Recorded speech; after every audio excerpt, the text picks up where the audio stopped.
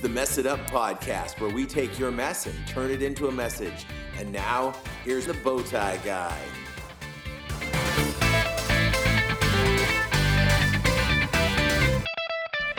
Hey, welcome to the Mess It Up podcast. I am Paul, the Bowtie Guy, and I'm here today with a friend, and I'm going to let her introduce herself, so go ahead and say hi to the world.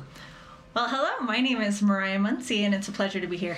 Awesome. I met Mariah doing worship at church, which is kind of the story of a lot of the people who show up on here, because that's where I tend to meet people, is at church or doing worship. And Mariah, you are, you started off just being keyboard vocalist, guitar kind of things, or did you Jack of all trade. Yeah, and now you've just sort of, as people on the top have gone into other directions, you've just kind of bubbled up and are now guiding things for worship on Sunday mornings? Yeah, I get to be the music director here, and it's really just such a pleasure doing that. I oversee most of the worship facets at the church and get to work with a lot of different teams like yours at CR. Cool. And so when I first met you, you were fairly young. I think you had just kind of come back from being away at college or something like that. But, I mean, you're still, by my terms, fairly young human being, because you're still in your 20s. And I'm thinking early 20s, too. I was 20 when I first got here. Okay. All right. So what is it like being in charge? Because most of the people that you are in charge of are older than you. How is that for you? It was very intimidating at first. When I was first asked to come under as the second-hand man for the team, I had a lot of struggles with telling people who were older than me how I thought they should be doing things. Because if you know too many people who are older than you, you know that they seem to think that they know a little more. So it was a big struggle at first, wrestling with that, mostly internally. Right. I assumed people thought I was incompetent and unable to do my job, but then through encouragement from others, from reading scripture, it really did encourage me that I'm in this place and in this position for a reason. Right. And I'm doing everyone on my team a disservice if I'm unconfident in my own purpose. Right. When I first came back to Ridgecrest as a teacher, I worked at one school for just a few months to finish out a year, and then I got my permanent position at a school, and it was the school where I went to school. And 3 of the people who were there were teachers when I was a student. And one of them was my teacher as a 4th grade student. And trying to deal with working with these people who had been, the grown-ups when I was a kid, and now working as a peer, it was never a problem for them, always a problem for me to do it. And it was still it took years before I could call them by their first name. I was calling everybody else first name, and everybody else, for those people, it was always Mr. or Mrs. whatever, because it was tricky for me, and it was my own self-doubt that did that. And eventually I got the confidence to do it, and the world didn't blow up and the birds sang the next day, and it was okay. But that getting over that hump can be really, really tricky. So we met. You're doing the music thing, and then big event happens in your life, and I'm not talking about getting married or meeting your husband. I'm talking about all of a sudden you get sick. And tell the people just a little bit about how that started, because you didn't know exactly what was going on at first, I'm guessing. Yes, so it kind of does tie into meeting my husband, because it all happened on a camping trip, as I'd found out later. So about a month after I got married, I slowly was losing the ability to walk. My joints hurt really badly. I remember very vividly one day I came home from work for lunch, got back in the car, and cried all the way to work because my knees were hurting. And that was the first day that started it all. The next night I was up all night long, sobbing in pain from my knees. And it was so weird. Had no idea what was going on. And I'm guessing as a young person, that's not something, as older people, we get joint pain and that kind of stuff, but I'm guessing this was not something that was common for you to have joint pain. This is not on any 21-year-old's radar. Right. And you are by no means a large person. So it's not like you were carrying a lot of extra weight or did stuff. You're a pretty tiny person. No, the closest pain I could say was when I was in high school. I punctured a bursa in my knee playing tackle football, much to my mother's despise. But that was the closest pain I could relate it to, was just excruciating pain, and I can't imagine anything. Yeah. It's just unnatural. So did this pain kind of sneak up on you, or was it just like, boom, it was there? I distinctly remember that day because it was boom there. It literally happened as I was climbing into my car, and I assumed maybe I hit my knee on something. Maybe I just bent my knee really weird. But yeah, it was very sudden. Wow. And so was that scary? Were you worried, like, what have I done? I don't know if I'm, if this is just a trauma injury or something like that.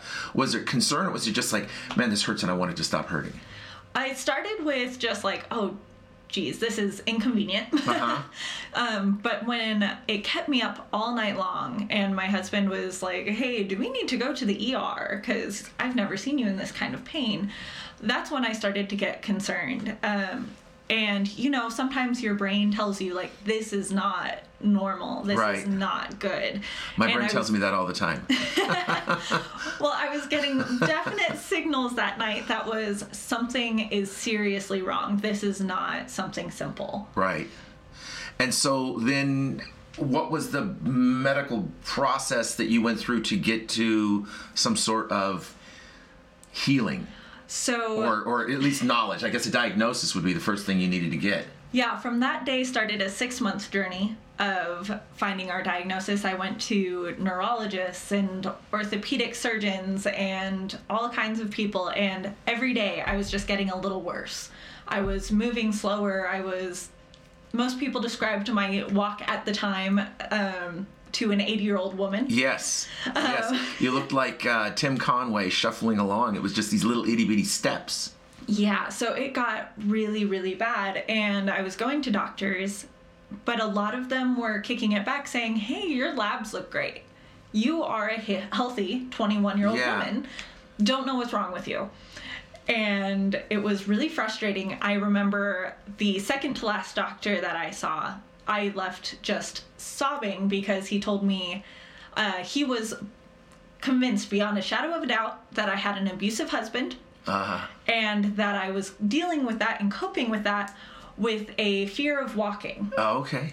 Which didn't explain all the other symptoms that were also going on at the same time. Yeah, so this is basically saying this is in your head because of some other trauma. Yeah, so it was basically, hey, you're kind of crazy. Yeah. You should go see a psychiatrist because you're losing it.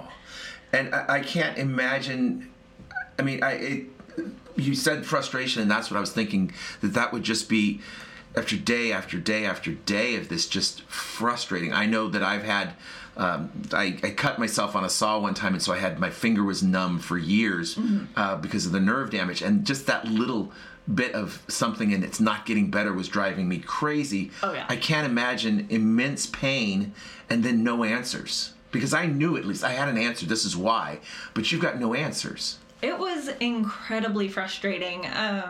It was frustrating being told that you're crazy. It's frustrating to take the same blood tests over and over and over again, and your doctor look at you and say, hey, you're a healthy 21-year-old. And it's incredibly frustrating being a quote-unquote healthy 21-year-old who just got married a few months ago, and you're not even able to walk and spend that time with your husband. Right. And so what did you do? Just psychologically, mentally, spiritually, how did you deal with the day-to-dayness of it? You wake up and it's just like Groundhog Day. Some days were okay. Some days I came to terms with, you know what, this is my situation right now, and we're just going to trust God, and we're going to power through, and it'll be fine. And then some days were meltdowns, just because of the confusion and why me. One of the hardest days was when I sat down with my husband and we talked about it, and I told him, I was like, we're not getting a diagnosis. I'm worse every day. I want to tell you now I love you because I don't know if I'm going to be here next year. Yeah. And so was the pain, dealing with the pain and the symptoms of everything that's going on, was that a more difficult journey, or was it the not knowing, the lack of diagnosis? Did that become worse than the pain? I would say the lack of diagnosis was the frustrating part, because if you at least have a diagnosis, you can, like, even if there's no cure, I can say, this is what I have. So that was definitely frustrating. The part that really hurt me the worst wasn't the joint pain or the misdiagnosis. Lyme disease, or kind of blew the diagnosis reveal. Yeah. But what I had, specifically as it gets worse, targets your neurological side. So what was really killing me was I was losing my short-term memory. I came to Jason, who was leading the worship team at the time, and I sat him down and I was like, hey, I want to keep playing. I need to keep playing for my own mental well-being. I have to be able to get out of the house sometimes. But I can't learn new songs. Yeah. And I remembered he wanted me to learn one song, and I listened to it 10 times in a row. Listened to it. Was like, cool, now I'm going to sing it. And I couldn't remember anything, and I played it, and I was like, I've never heard this song before. And that was the moment that killed me, because music was such a big passion for me, and I felt like I was losing that as well as everything else in my life. Yeah. And so, like you said, you eventually got your diagnosis. How long did it take before you got a diagnosis? It would be about 6 months from when the knee pain started. Later on, I was able to connect that I had been sick for another 8 months before that. Okay. So total time was about 14 months. And was it a new doctor who came from out of the blue, or was it just the series of things and eliminating options that got you to where you finally got your diagnosis? So he came into play when I had basically given up. I was like, I'm not going to get a diagnosis because doctors don't believe me. And so I had pretty much told my mom, who was really working hard with me at the time to help me find a doctor, find a diagnosis, and help me through the process. I told her, I was like, I will see one more specialist, and I don't care. Like, if he gives me nothing, I will just deal with it, and maybe it'll go away, maybe I'll die, who cares? Yeah. Because that's the point I was at. And a friend reached out to me the same week that one of my mom's friends reached out to her, and both of them were like, hey, I've seen a little bit on Facebook of what's going on, could you explain a little more? And we both separately, not knowing that we're both having these conversations, were like, here's what's going on. Both of them sent back, hey, we think you have Lyme disease. You should see a Lyme literate doctor. Okay. A Lyme literate doctor? Yes. Okay. It's their own special breed. Yeah, so they know what's going on with this. And is that, I mean, it's not a specialty, but that's just, they're aware of this kind of thing, and they believe you. Very much so. Especially on the West Coast, Lyme literate doctors are very important for people like me, because the general thought process in the medical community to this day is that Lyme disease only happens on the East Coast. Really? And why is that? That's where it started. Okay. That's where initially you saw Lyme patients. That's where most people do contract the disease, but now it has been proven scientifically and acknowledged by the CDC that it is in 49 out of 50 states. Wow. And it is now traveling across the world. Where's your safe state? I'm trying to remember. I believe it's Alaska. It's either Alaska or Hawaii. But I think Alaska. Okay. But so in 49 out of 50 states, you can contract it, but most doctors don't believe that you can. So Lyme literate doctors are aware of this. They're actively testing for it. They treat a little more severely than most doctors, even if the doctor does acknowledge that you have Lyme disease, because there is a lot of controversy about how to treat and whether or not chronic Lyme, which is what I've been diagnosed with, whether that exists or not. Okay, and so, and that was my understanding, and I'm fairly illiterate about it and ignorant, but my understanding of it was it's not a thing that you... I've seen this movie, but... Sure, that's funny. It may have struck me when I heard this. So that was interesting. We got a little bit of extra from a previous show that just jumped in there. That was really super fun. But I thought it was kind of like, I just assumed it was chronic. I didn't know that there was a non-chronic option for it. I just thought once in, you've got it, and it's a matter of managing it. See, that's the opposite of what most of the medical community believes. They believe 2 weeks of doxycycline, which is the same medication you use for acne. 2 weeks of that, and bada bing, bada boom, you should be good. Go on your merry way. Which is not the case for 99% of people who have contracted Lyme disease. And is it a viral condition? Bacterial. So it is a spirochete bacteria. Closest relation is syphilis. Okay. As far as the type of bacteria. And what it does is it burrows into your soft tissue and eats away at your soft tissue. Okay. Wow. And so you are now probably much more of an expert on this than you ever thought you would be as a student. You probably didn't think you were going to delve into medical things. I was very adamant that I did not want to go into the medical field whatsoever. I still am very adamant that I don't want to go into the medical field, but yes, I'm well versed in this specifically. Outstanding. Well, and I got involved in this, and I completely forgot several things as we jumped into the show. I forgot to say that our word of the week is predilection, and so I have a predilection for forgetting things, and a predilection is just a bias towards something, a tendency to do things. So if you can use that in your sentences this week, give yourself 10 points each time you use it. But also, I'm looking at the clock and I'm thinking, wow, we've talked a long time, and I really want to jump into this song that you brought, because Mariah brought a song of the week. And can you tell the people, the band and the song that we're about to hear? So the song is called Creature, and it's by Half Alive. All right, Half Alive. I think that's just such a funny name, because there's a lot going on with that. But we're going to listen to this. We'll take a break. On the other side, we'll let you know what we thought about this, and we'll see you in about 90 seconds. Caverns, but it still feels like a maze. I know I'm made of clay that's worn, blinded by imperfect form. I will trust the artist molding me. I am creation, both haunted and holy, made in glory. Even the depths of the night cannot blind me when you guide me. Creature only. Look inside my heart and find a perilous ravine, carved within the beauty, the darkness in between, standing in the balance of complete and incomplete. I identify the echo of what is and what will be.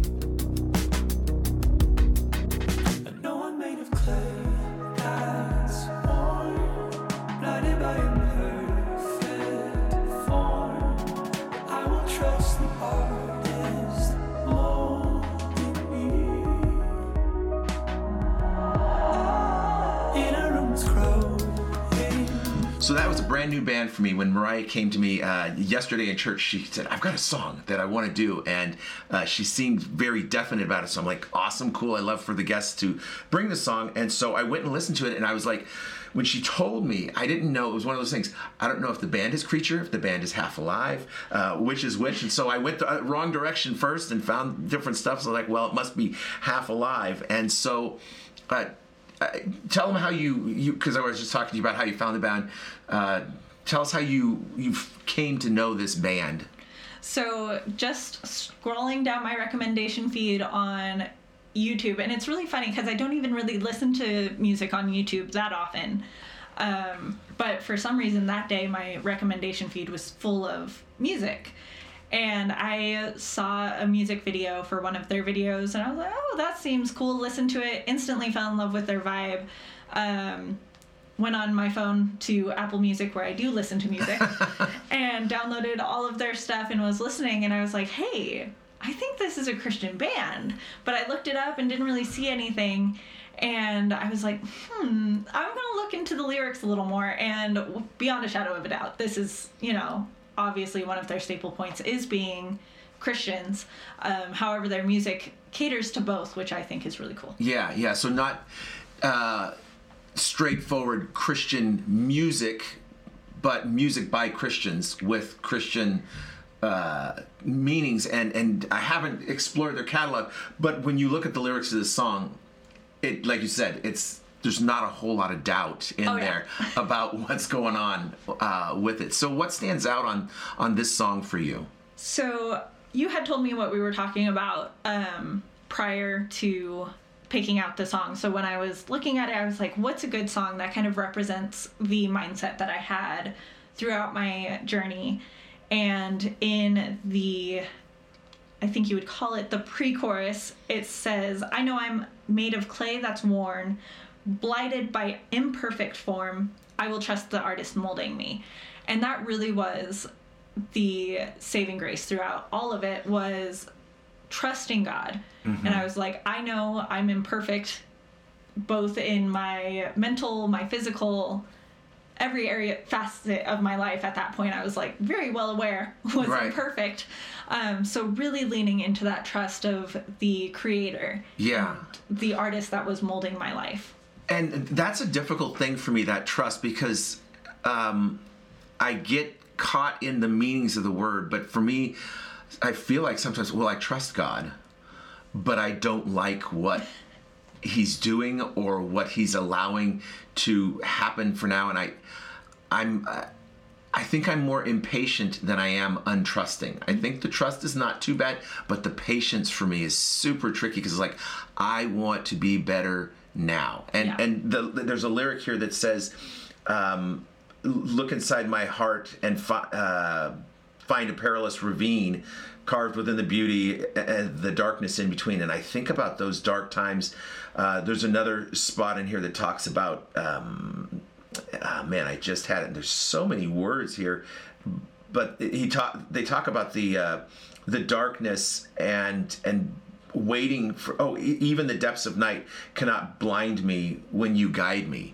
And that's where I get, because for me, the nights are the hardest times of my life, especially, my wife has been gone visiting family now for a couple of weeks, and then she was gone a couple of weeks before that. And this year, she's been back visiting family a lot. And so I've been going solo, and I do great when the sun shines up. But when the sun goes down and it's nighttime and I'm up and I'm watching TV, I have to be so particular about what I watch, so I don't watch anything that gets too sappy and make me sad, or too scary and make me lonely, and just all these things. And it's just so difficult to get through. And I trust God will do it, but I don't want to have to wait for the next 6-7 hours until the sun comes up and it's better again. And so that really strikes me. It's, this is a kind of a song that frustrates me, because you said what I've thought, and I don't know why I haven't said that yet, because I've thought it for so many years. I want to be able to do that, but I can't. It's not my thing. And so songs like this are wonderfully frustrating to me. And it's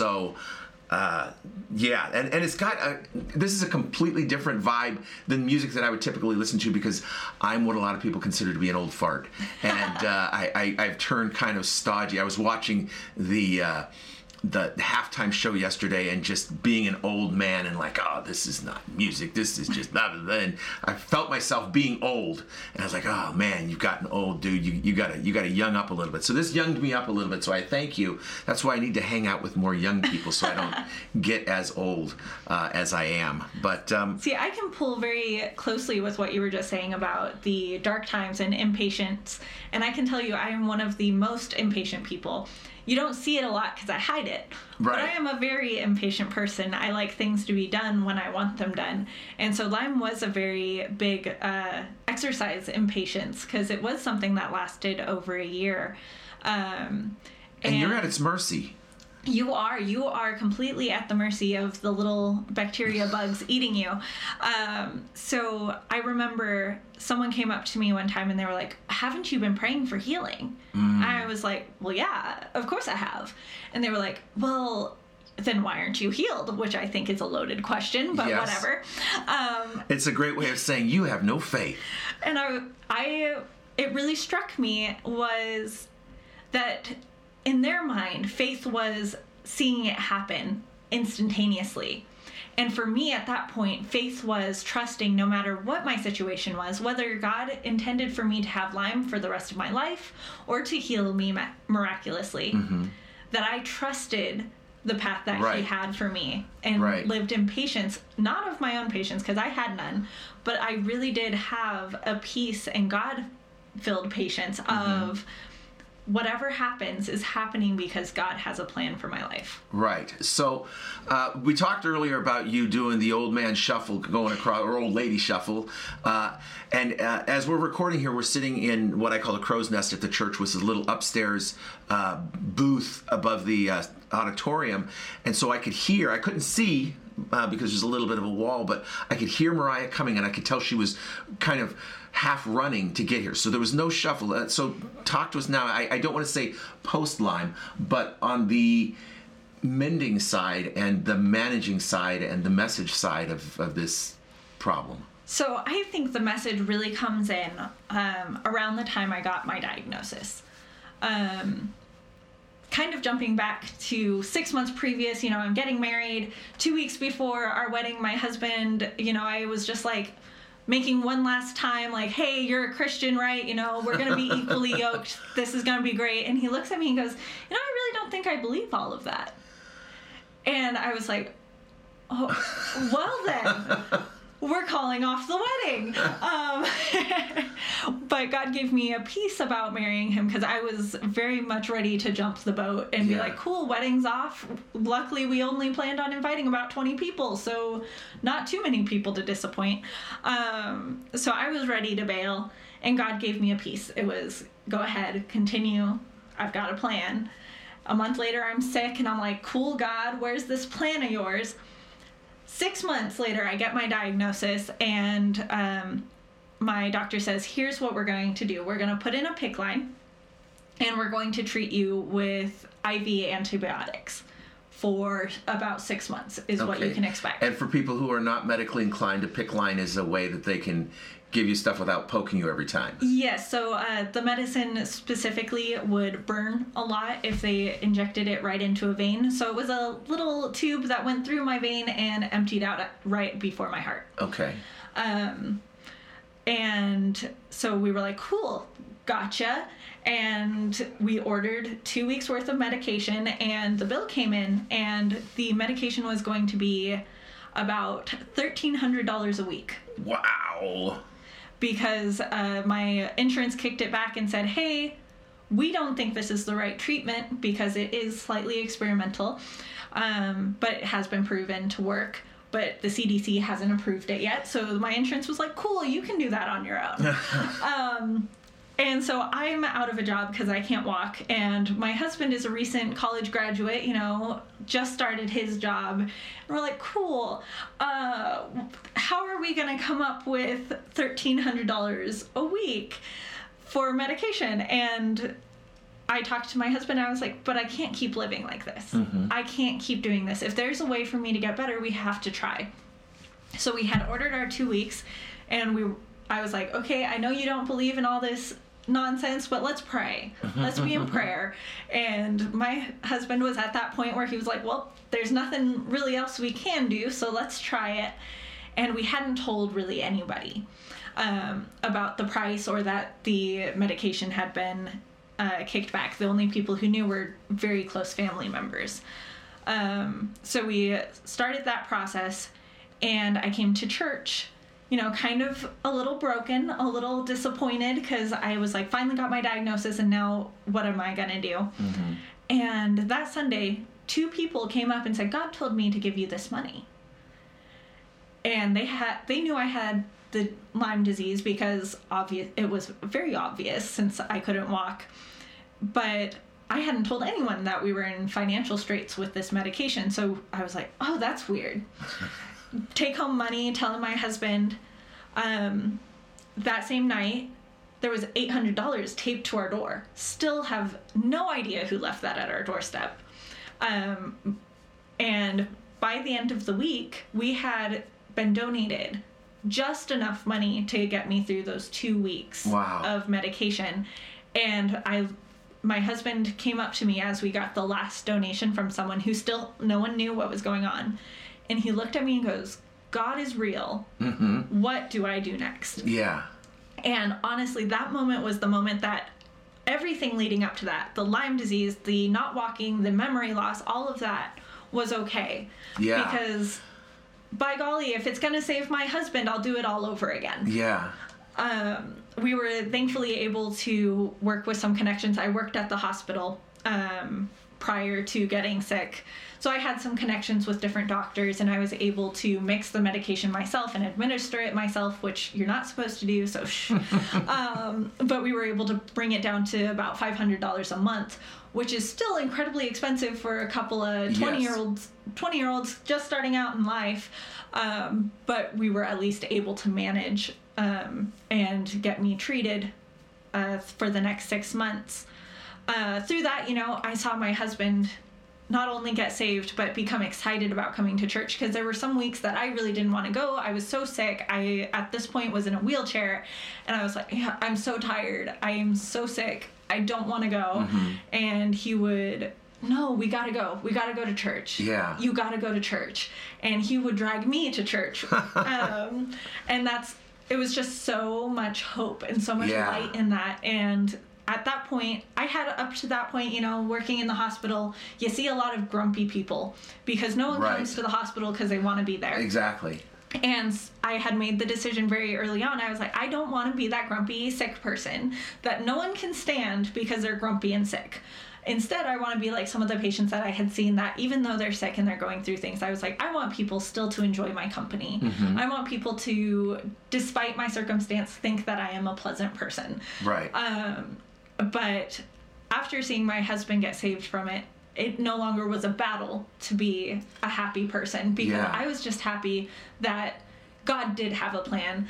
That 6 months ago when God told me it was okay, marry him, I've got a plan.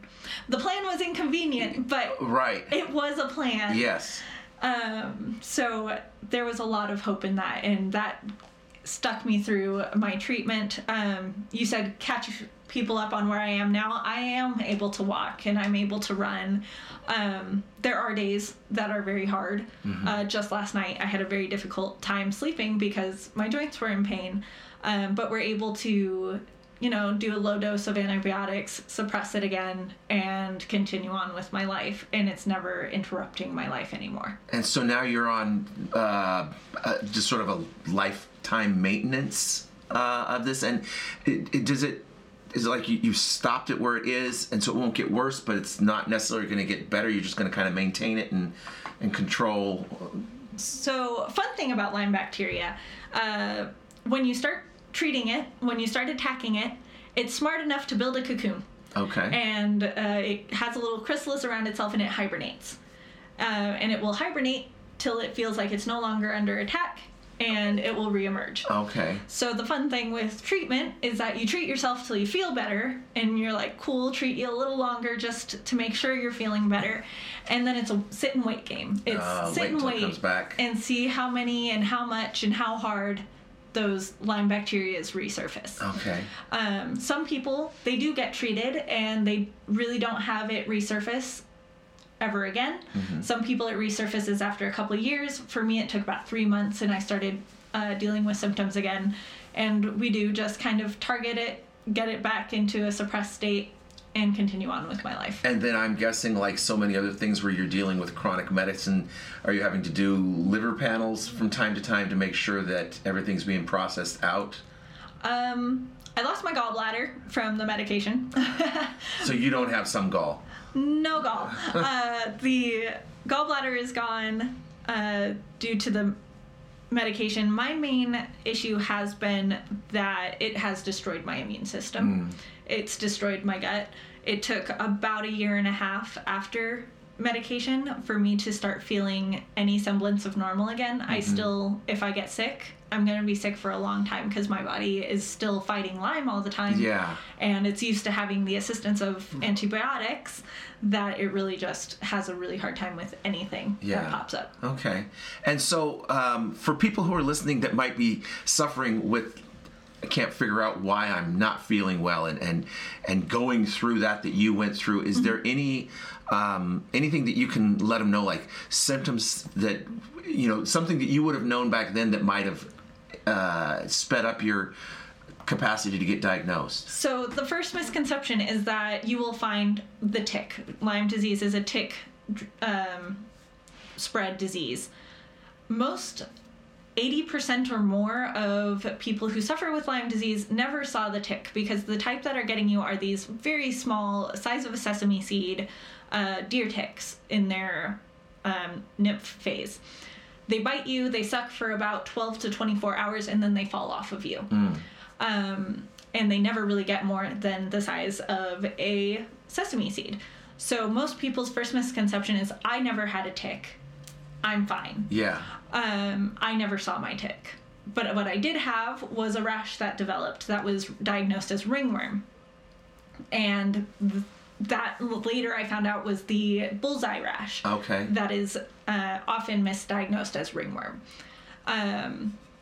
Another thing was constant headaches. It's called the Great Imitator. There are a myriad of different symptoms. So you can look up the American Lyme Disease Foundation, or ALDF.com. They have great resources to, if you're really questioning what's going on, nothing's coming up, take a look, check the symptoms, and see if some things line up. And if they do, I would suggest looking into Lyme literate doctors and getting the tests specifically that they do. Excellent. And so now your outlook on life is, you don't seem like a person who's afraid to wake up. Mm-mm. And you always seem to be bubbly Mariah. I have been so blessed. Not only has my husband come to Jesus through my situation, I've seen his brother, who was in a very sticky situation when I joined the family. I've seen him get saved and turn his life just complete 180. Nuts, yes. Oh, he is so on fire for God, and it is so amazing to see. And my niece and nephew from my husband's side. So I've seen a wildfire start on that side of my family of just God doing incredible things. And so even when the symptoms come back, or there's days that I feel very sluggish and crappy, for lack of a better word at the time, I can always lean in that God had a plan, and God had an amazing plan that I got to be a part of. I don't view it as something that happened to me. I really do view it as something that I got to be a part of, their faith journey and their coming to know Christ. That's awesome. And I know for a fact that I had met your brother-in-law, and then I ran into him at something where I did not expect to see him because I was out of town and I happened to be in his town. And he came up and I was like, oh, dude. And he was like, you could feel the heat coming off of the guy because he is on fire for God. I mean, it's just nuts how much this guy has changed. And I think that's just, I'm glad that you took the bullet for the family because it's nice that you would. Well, I really appreciate you being here. I know that there's going to be people who have questions that I will be ill-equipped to ask. But if you want to ask questions of me, you can email me at bowtieguy@messituppodcast.com. Of course, intern Dave out there in beautiful Hawaii is info@messituppodcast.com. And Mariah, do you have an email that people can, if they want to just talk to you or get your take on stuff, how can they get a hold of you? Absolutely. They can send me a message to music@rcachurch.com. And she will get back with you on that. And I just really, really, really appreciate you being here. If you are enjoying the show and you want people to know about it, there's a lot of things you can do. If you would be kind enough to go and give us a rating wherever you're listening to this, give us a rating so that we can bump up in those search results. That would be outstanding. You can also write a review, which helps us out just immeasurably. Well, I guess it is measurable because you can measure how much we came up, but it's awesome how much it helps us. So please review and rate us. You can also become a patron of the show by going to messituppodcast.com. Click on the Become a Patron button, and it'll take you to our Patreon page. For as little as $1 a month, you can financially support the podcast, and we really appreciate all that you do that. For all of our patrons out there, thank you so much. We've got some special gifts coming in 2020, including when I get the audiobook finished, you'll be getting a chapter a week of the audiobook for any level of patronage, and for our upper levels will be getting a digital copy of the book as well. So thanks to the patrons. Thanks for being here. Check us out on Facebook, iTunes, SoundCloud, and go see our Twitter account. Say something to us on Reddit, and we're really super excited about that brand new MySpace account that we opened up. So go check us out on MySpace. Say hello, just so we can have fun old school. And we will see you next time we mess it up.